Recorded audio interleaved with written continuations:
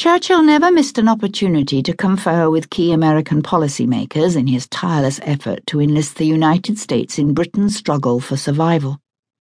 On the fateful evening of the 7th of December, 1941, he was dining at Chequers with American Ambassador John Gill Winant, Avril Harriman, Roosevelt's special representative in the UK, and Harriman's daughter Kathleen, whose birthday it was, Pamela Churchill, the Prime Minister's daughter-in-law, his principal private secretary John Martin, and Commander Tommy Thompson, his ADC.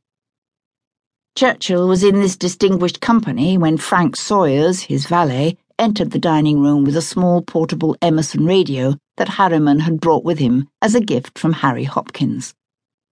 The BBC News Bulletin was reporting the devastating surprise Japanese attack on the US naval base at Pearl Harbor. Churchill immediately asked Winant to telephone Roosevelt for confirmation, and just as quickly decided to travel to Washington both to offer support — "We are all in the same boat now," the President told the Prime Minister — and to promote his own strategy for prosecuting the war.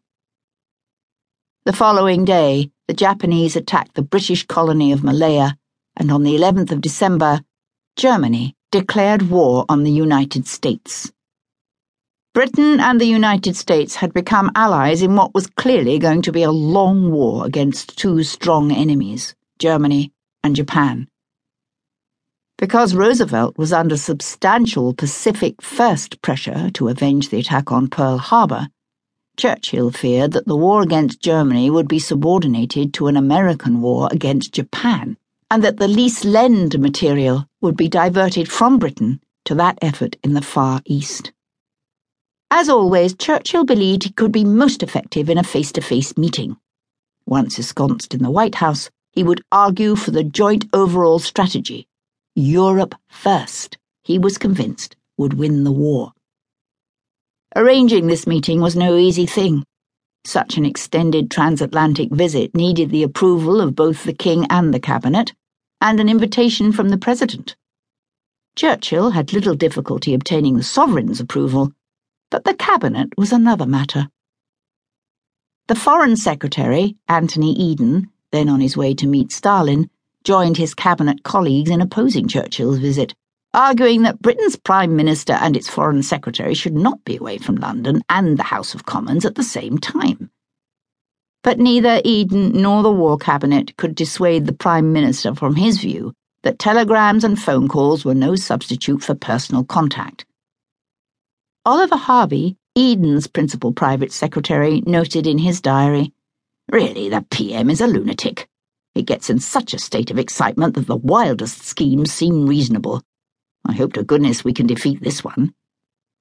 AE believes the Cabinet and finally the King will restrain him. But the Cabinet are a poor lot for stopping anything." In Washington, enthusiasm for a Churchill visit was equally muted. Influential congressional supporters of General Douglas MacArthur favored a Japan-first strategy. Nor was the President's wife alone in Washington in viewing Churchill as an unreconstructed old imperialist trying to drag the United States into a war that would restore Britain's empire. The President, reluctant to receive the Prime Minister, enlisted the aid of the British ambassador, Lord Halifax, to persuade Churchill to stay at home. Roosevelt told the ambassador he was worried about Churchill's security and suggested a meeting in Bermuda at a later date. Neither fears for his safety nor the prospect of a meeting at some later, perhaps much later, date could dissuade Churchill from setting sail for America as soon as possible. The Prime Minister set aside the doubts of some of his cabinet, confident that the potential effectiveness of his personal diplomacy would secure Britain's urgent national interest to give Hitler no respite in Europe. Churchill's greatest fear was that the Nazis would defeat the Soviet Union and then invade Britain. The President's uncertainty about the visit from the Prime Minister was reflected in cables he, or perhaps members of his staff, not eager to expose the President to the Prime Minister's persuasive powers, drafted for transmission to Churchill. "I would like to suggest delay. Full discussion would be more useful."